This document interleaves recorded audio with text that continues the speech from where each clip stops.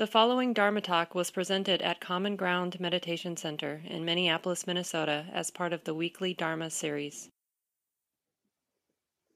So if you've been following along in the book, Listening to the Heart, A Contemplative Journey to Engaged Buddhism, we're about chapter 11, about 2/3 of the way through the book. And you don't have to follow along to participate in these weekly practice groups. So, but if you'd like to, that's where we are.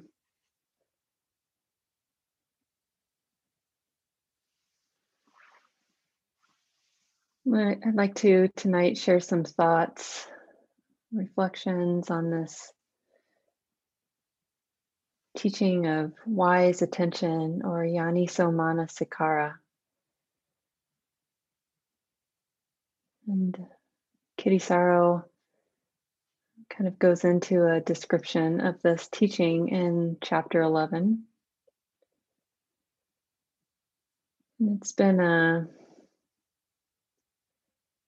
interesting just to reflect on what it means to listen to the heart and connection with this teaching. So I was flipping back through the book and some of the earlier chapters to remember the territory that we've traveled through this wonderful book.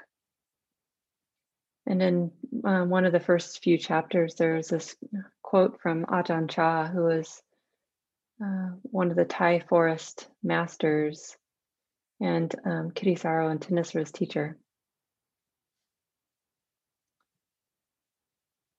I don't know if I know I've mentioned almost every week, but Kitisaro and Thanissara are the authors of this book that we've been working through.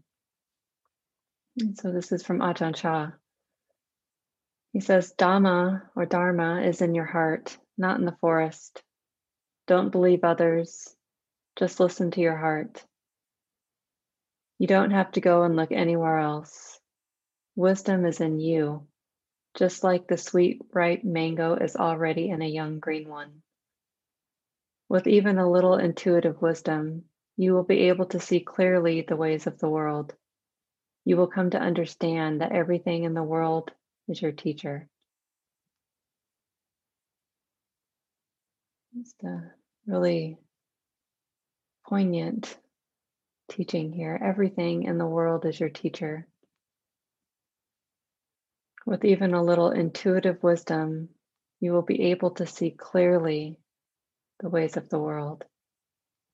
Even just a little intuitive wisdom.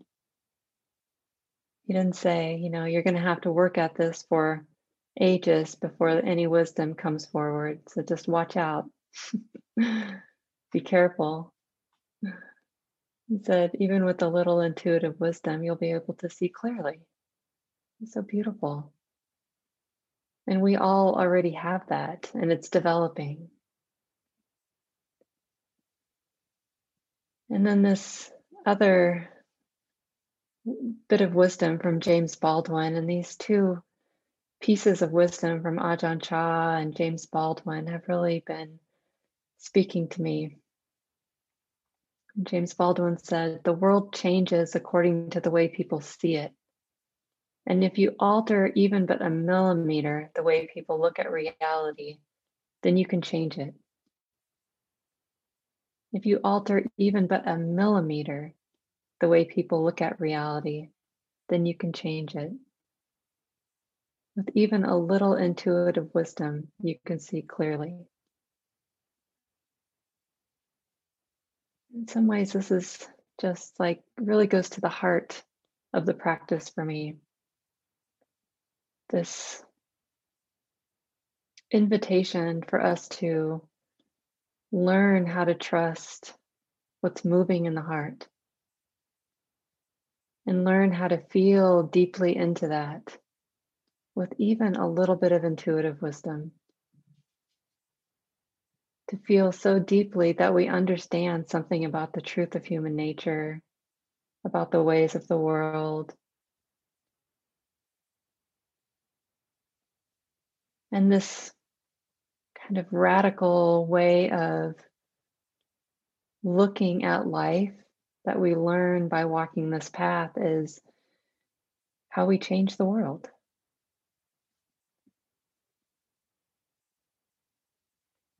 And so listening deeply, learning how to trust ourselves, really hearing what's moving here, trusting that, trusting the sincerity and the truth of what's here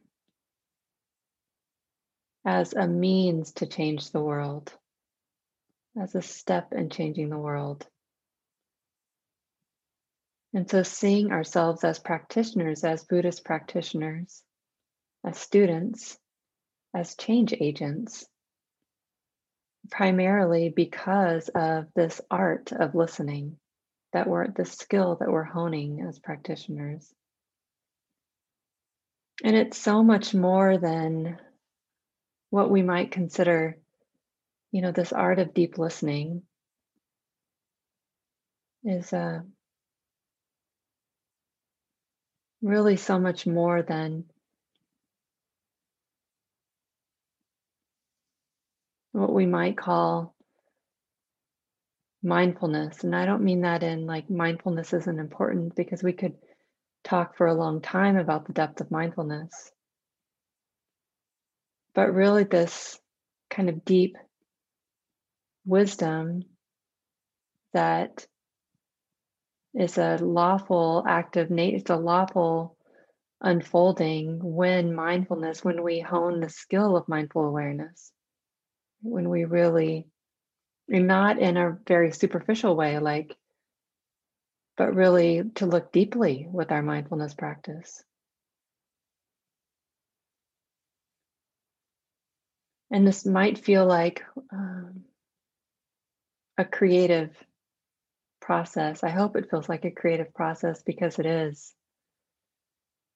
And this is the beauty of the teachings, is that, they have flowed through so many people, from the Buddha 2,600 years ago, and all of the students who learned from the Buddha and taught other students, and who showed up and shared something about practice, and then other people learned. And, it's like this beautiful web of bits of intuitive wisdom that have been shared person to person throughout history and time. And so the creativity that's involved in listening and really deeply understanding some part of what it means to wake up and find freedom from suffering is a deeply kind of personal, which might sound weird because we learn that things are impersonal, but it's a pretty personal expression. It flows through each human experience, and each of us are slightly different. We have different histories and different ancestries, and our minds, although we may be able to understand and something about the way the mind works and see, oh wow, this mind isn't quite that radically different from another mind. And that's definitely true. And each of us have, conditioning, the conditioning that has flowed through this heart and body, and this experience and this personal individual lineage is all a part of the expression of Dhamma. It's an expression of practice. The wisdom that comes forward is always changing based on conditions of our lives. And so it's such a beautiful thing to know that there are so many expressions of Dhamma. And there have been so many great meditation masters in recent generations and currently, and each sounding slightly different than the other because of this reality. So all of that to say it's a sincere invitation. This practice and the teachings are sincere invitation for us to bring our own creativity, our own unique way of understanding and expressing that. and sharing that with each other because our lives depend on it.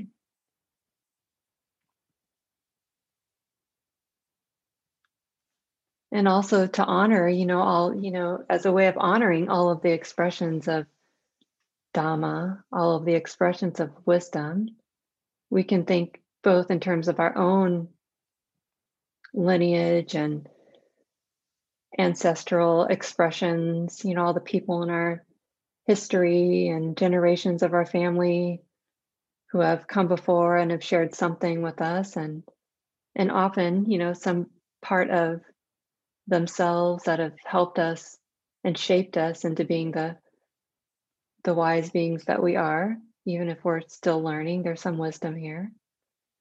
And also the Asian lineage of teachers and students who have held the Dhamma for so long. Our Burmese teachers, Thai teachers, Indian teachers, Sri Lankan, Korean, Japanese, Chinese. Like, just to have a sense in our hearts of how many people have, to me, I can sometimes think about like how many people have struggled through life, seeking in such beautiful and dynamic and different ways, thankfully in different ways, to help us all to contribute to a kind of collective wisdom stream that's available to us.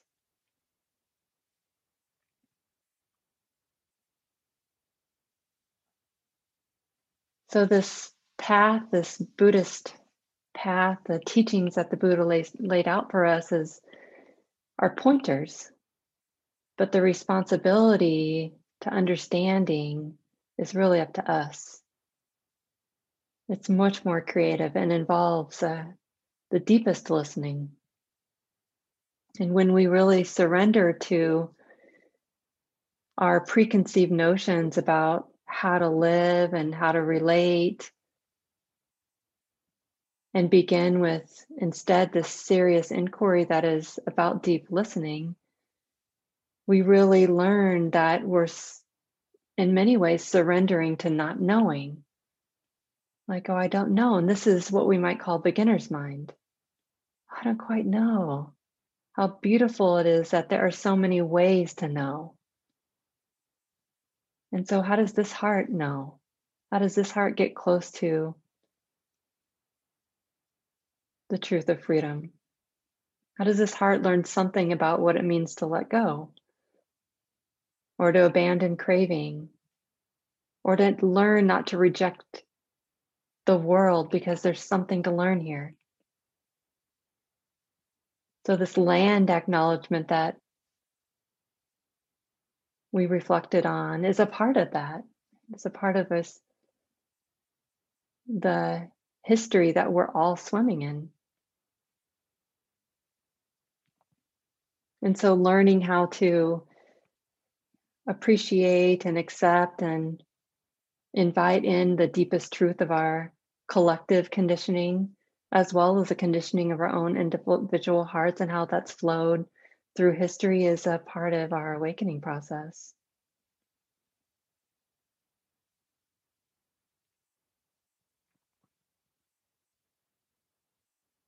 And for me, this question about what it means to find freedom is really, as important an internal reflection as it is a collective reflection, as a reflection about the collective. And we can apply the same values here, like instead of looking for an answer, being committed to the inquiry. Like, what is this? What is this that we're swimming in? What is this dukkha? What is this suffering? Where is it that we find relief? How is it that this heart knows relief? How is it that this heart knows freedom? What is collective freedom like? What does that mean? And this is my reflections tonight, certainly not mine, but the reflections that I'm offering tonight are certainly informed by the current context of our times, right? That the times that we're living in, as much as the Buddha's teachings were, the way that the Buddha taught was specific to the context and times that people were living in then. There's this very wonderful, story of the Buddha after his enlightenment, and it is said that the first person he encountered after his awakening, this person walked by and said something like basic, like, "Who are you?" And the Buddha said, "I'm the Tathagata," or something like this. Just like a fully awakened being, right? And the guy was like, "Okay, all right, dude," and just kept walking. I mean, probably didn't say, "All right, dude," but maybe something like that. Something, he didn't stay around to hear. And it's not like that was an untrue statement, very true statement. Yet it didn't meet the person, right? There was no interest there. So the Buddha learned to adjust, learned to change and adapt the way he taught to meet people. And so how do we, understand these teachings that make them really useful to us in the ways that we need to, that are supportive in our lives? And here in Minneapolis, and not just relevant here, it's this, the whole world is watching. The trial of Derek Chauvin will begin. Jury selection will begin in just a few days. The trial, at least for this one officer charged with the murder of George Floyd, the killing of George Floyd. I've just been educated today that murder is a legal term and killing might be the most appropriate word. I don't know. I've been using the word lynching lately because I've grown to appreciate the definition. But as we enter into this new season, and as we make our way through this reality of the trial, what does it mean to be, this question about what does it mean to be a Buddhist practitioner at this time? And how to apply the same trainings that I'm deeply invested in, like many of you, to what's moving in the collective.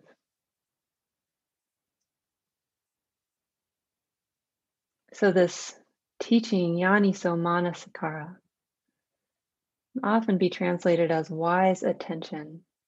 Wise attention. I really appreciate the way Kitisaro describes this phrase, as he talks about the quote is from the book is placing the mind and its activities in the womb of awareness. Yaniso is womb. So it's really about going to the root, going to the deepest place, receiving in the womb of awareness, all of life. Radical reflection is another way that Kitisaro describes Yaniso Manasikara. And radical has it's connected to root, or the place where all things merge.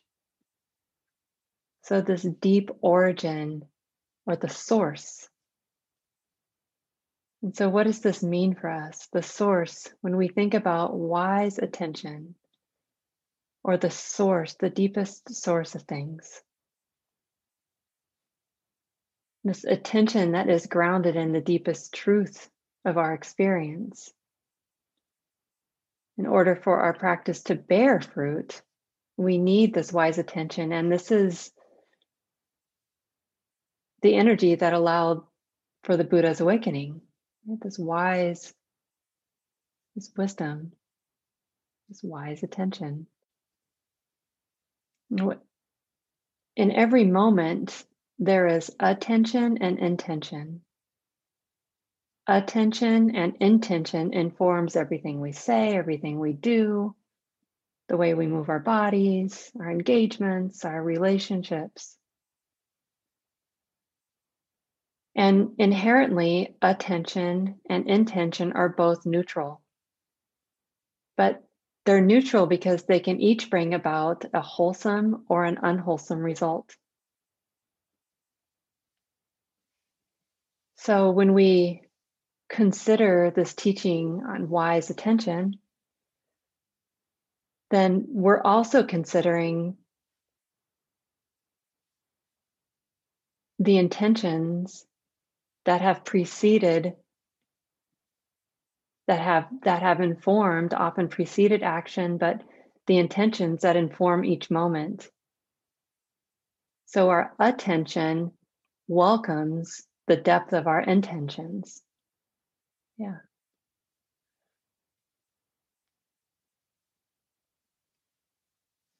And if we can think about this a little bit more and see that it's not hard to see that we're making choices in every moment about how we attend to life, right? We choose how we attend to everything, including our thoughts and how we use our bodies, and again, the relational experiences that we're having, and our community engagements, our activism, our work, all of this. We're always making choices about how we attend in the world. And so this Yaniso Manasikara is the ability to ask ourselves deep questions about our experiences, like questions that go straight to the depth of the sensitivity of the heart, that really go straight to the depth of the pain and the pleasure, or the joys and the sorrows that we experience in life. So this deep, wise attention, deep attention, is kind of this knowing, that of the possibility of a mind without confusion. And we can see that mindfulness alone isn't liberating. Without wisdom, mindfulness alone isn't liberating. And there are lots of ways that mindfulness gets applied in our lives. There's kind of a mindfulness-based anything movement these days. And whereas much of it is quite useful and skillful, we can see, what the Buddha meant by this teaching around how intention and attention are inherently neutral, but can, because they can both support skillful and unskillful actions. So there's, mindfulness-based stress reduction, mindfulness in education, mindfulness-based running, mindfulness in the military, like the list goes on and on. And you could say, okay, well, could you do something totally unskillful but really mindfully? Well, absolutely, right? You can do great harm really mindfully. You can pay close attention to what you're doing. But the depth of the transformative depth of our practice comes from understanding our intentions that inform the moves that we make in life, that inform how we live in really nuanced and very sensitive ways, right? All of the things that we say and all of the things that we do. So it's a way of this Yaniso Manasikara is a way of framing what we're doing and what we're giving our attention to.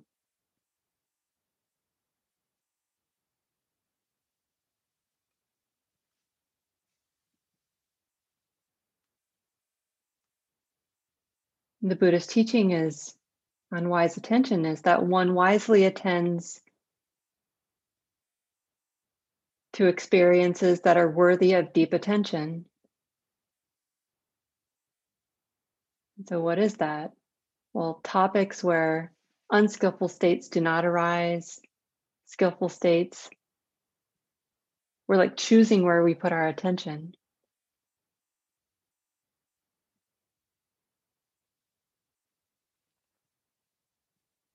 So when unskillfulness arises in the heart learns how to relate to that, right? How to not feed doubt, for example, or not feed hatred, and how to nurture states of compassion and patience and generosity and gratitude, right? These healthy, skillful mind states that support freedom from suffering. And the heart learns how to let go and not nurture these other mind states that aren't supportive to our individual or collective well-being.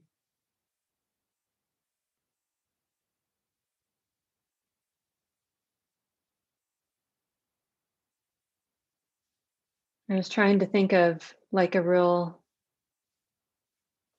relational example of what this means to decide where our attention goes, right? Wise attention is this capacity to have some choice. And so I was remembering this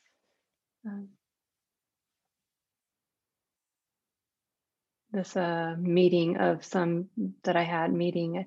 It was a book club meeting actually with some really some good Dharma friends of mine. And there was a moment when this heart was like really full of a lot of self-loathing is the word that came to mind, but just kind of not feeling really good about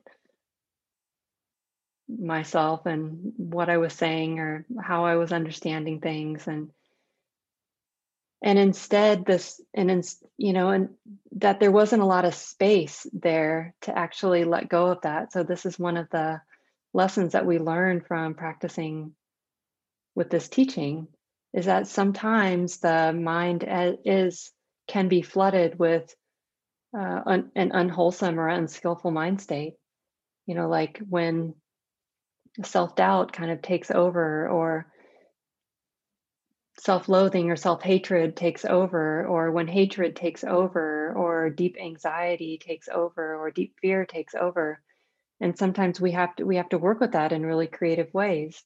So in this particular instance, when this negativity started to emerge and there didn't seem to be a lot of space to work with it, even though I was practicing, discharging the energy, encouraging the energy to move by breathing and moving the body a bit, what seemed to be natural was to direct the attention to this beautiful unfolding of Dhamma that was happening because of the trusting relationships among spiritual friends, right? This heart could actually feel that, in part because of this container that was established, this container of friendship that was there.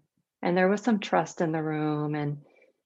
And so the heart then found some space to both not reject what was moving in the heart, but actually reside in a more skillful place, right? Like, oh, there's some appreciation, some gratitude here.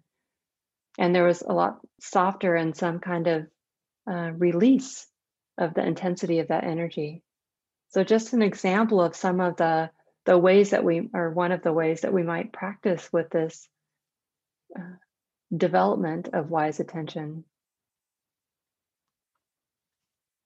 I'm reading this great book called Finding Freedom by Jarvis J. Masters. Jarvis is a teacher that was a part of the Black and Buddhist Summit recently, which is a wonderful week-long event different teachers offered teachings. Black and Buddhist teachers offered some of the most beautiful teachings I've heard in a very long time.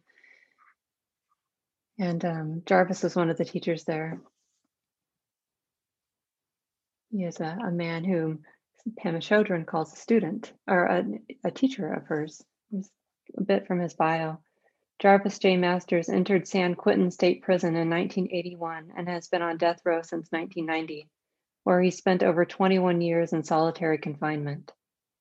The author of That Bird Has My Wings, the autobiography of an innocent man on death row, as well as numerous articles, he has won a PEN Award in '92 for his poem Recipe for Prison Pruno. And here is a statement. A page, I think, was a wonderful description of Yaniso Manasikara. I was walking out on the exercise yard last week along the fence, staring up at the beautiful clear sky. It was a gorgeous day. Then something frightening happened. Someone got stabbed on the adjacent yard. In the gunman's tower, prison guards were racking rounds into their rifles. They were shouting at two guys scuffing and fighting and trying to kill each other. I knew immediately that someone was going to die. Either the guards or one of these two prisoners would be responsible for taking another human's life. The tower gunman ordered everyone to lie face down on the ground as they swung their fully loaded rifles around the 3 adjacent yards. I didn't know what to think. Since I didn't hear any gunshots, I figured the two guys must have stopped fighting. At least the gunman had been saved from taking someone's life. But what about the prisoner who had been stabbed? Was he dead? What had I been thinking about before all this happened? Was he dead? Why am I lying here like this? Is this all real? Shit. How long could I go on trying to be a Buddhist in this prison culture that has me lying face down? Who am I kidding? Just as I thought my head would explode from so many flashing thoughts, I locked onto a single idea. How some people in this world have only a tragic 5 seconds to put their entire lives in order before they die, in a car crash or in some other sudden way. I realized that what really matters isn't where we are or what's going on around us, but what's in our hearts while it's happening. I used to feel I could hide inside my practice, that I could simply sit and contemplate the raging anger of a place like this, seeking inner peace through prayers of compassion. But now I believe love and compassion are things to extend to others. Yet I see now that we become better people if we can touch a heart and soul, bring joy into someone's life, or just be an example for others instead of hiding behind our silence. The key is in using what we know. This calls for a lot of practice. There is this vast space in life to do just that, both as a practitioner and as someone who walks around the same prison yard as everyone else in this place. I've learned how to accept responsibility for the harm I've caused others by never letting myself forget the things I did, and by using those experiences to help others understand where they lead.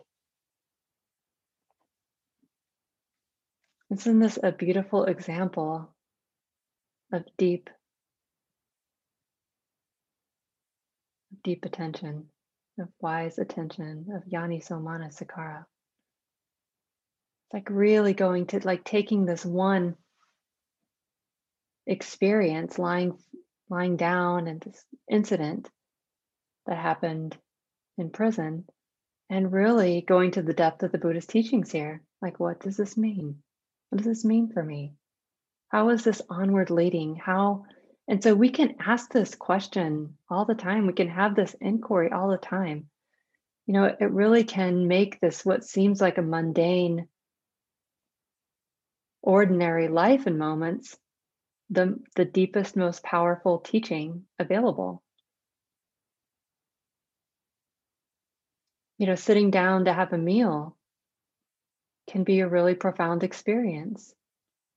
If we take the time to clarify our intentions when we eat, when we take in the food, we take the time to remember where the food came from and all the beings and the earth and the activities that conspired to allow us the food that we have to eat. and really take it in with some reverence for life. And so many other ways that we can deepen our experience with what it means to be alive, to appreciate the heart that can feel and know, and to also appreciate, our unfinished business in this way. Like, oh yeah, we're still growing. Don't know what to do here. Don't quite have all the information. So I'm going to move through this experience of participating, keeping my eyes open and my heart open as the trial unfolds, with a lot of humility. Like, I'm going to learn, I'm going to listen. And this is what we do. Can participate with our own hearts in this way. I'm going to learn, I'm going to listen.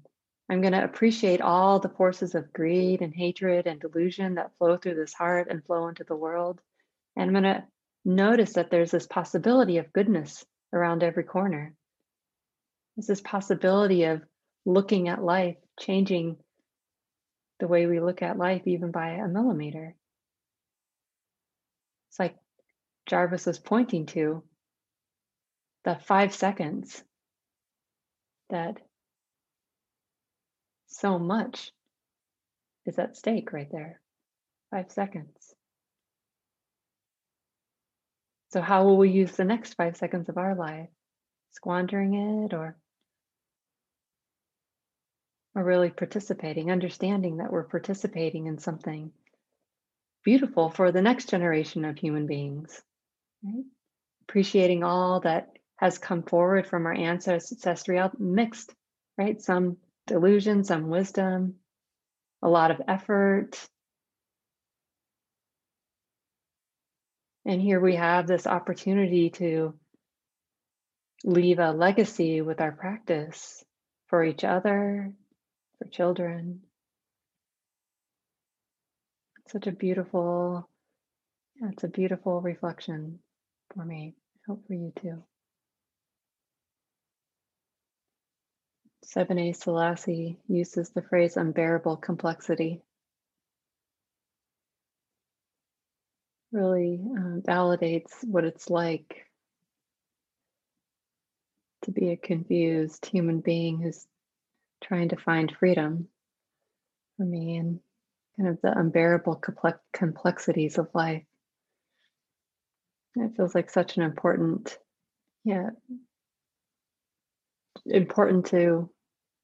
to remember, like it feels that way. And somehow the teachings are pointing to this possibility of freedom right there in the midst of unbearable complexity. So to just live with that question, like, what is it? How does this heart find freedom now? Does it like have to reject what's unpleasant or unfinished or unresolved or unbearable? Or is it possible to somehow embrace or at least accept that this is life? And in that surrender, what happens there? Does the mind like really let go of its incessant complaining or trying to think our way out of something in a thoughtful way, and be able to drop into this more intuitive space that is able to live with it, live with the unbearable complexity? This talk, like all programs at Common Ground, is offered freely in the spirit of generosity. To learn more about Common Ground and its programs, or if you would like to donate, please visit our website, www.commongroundmeditation.org. Thank you for listening. To learn how you can support the teachers and Dharma Seed, please visit dharmaseed.org/donate.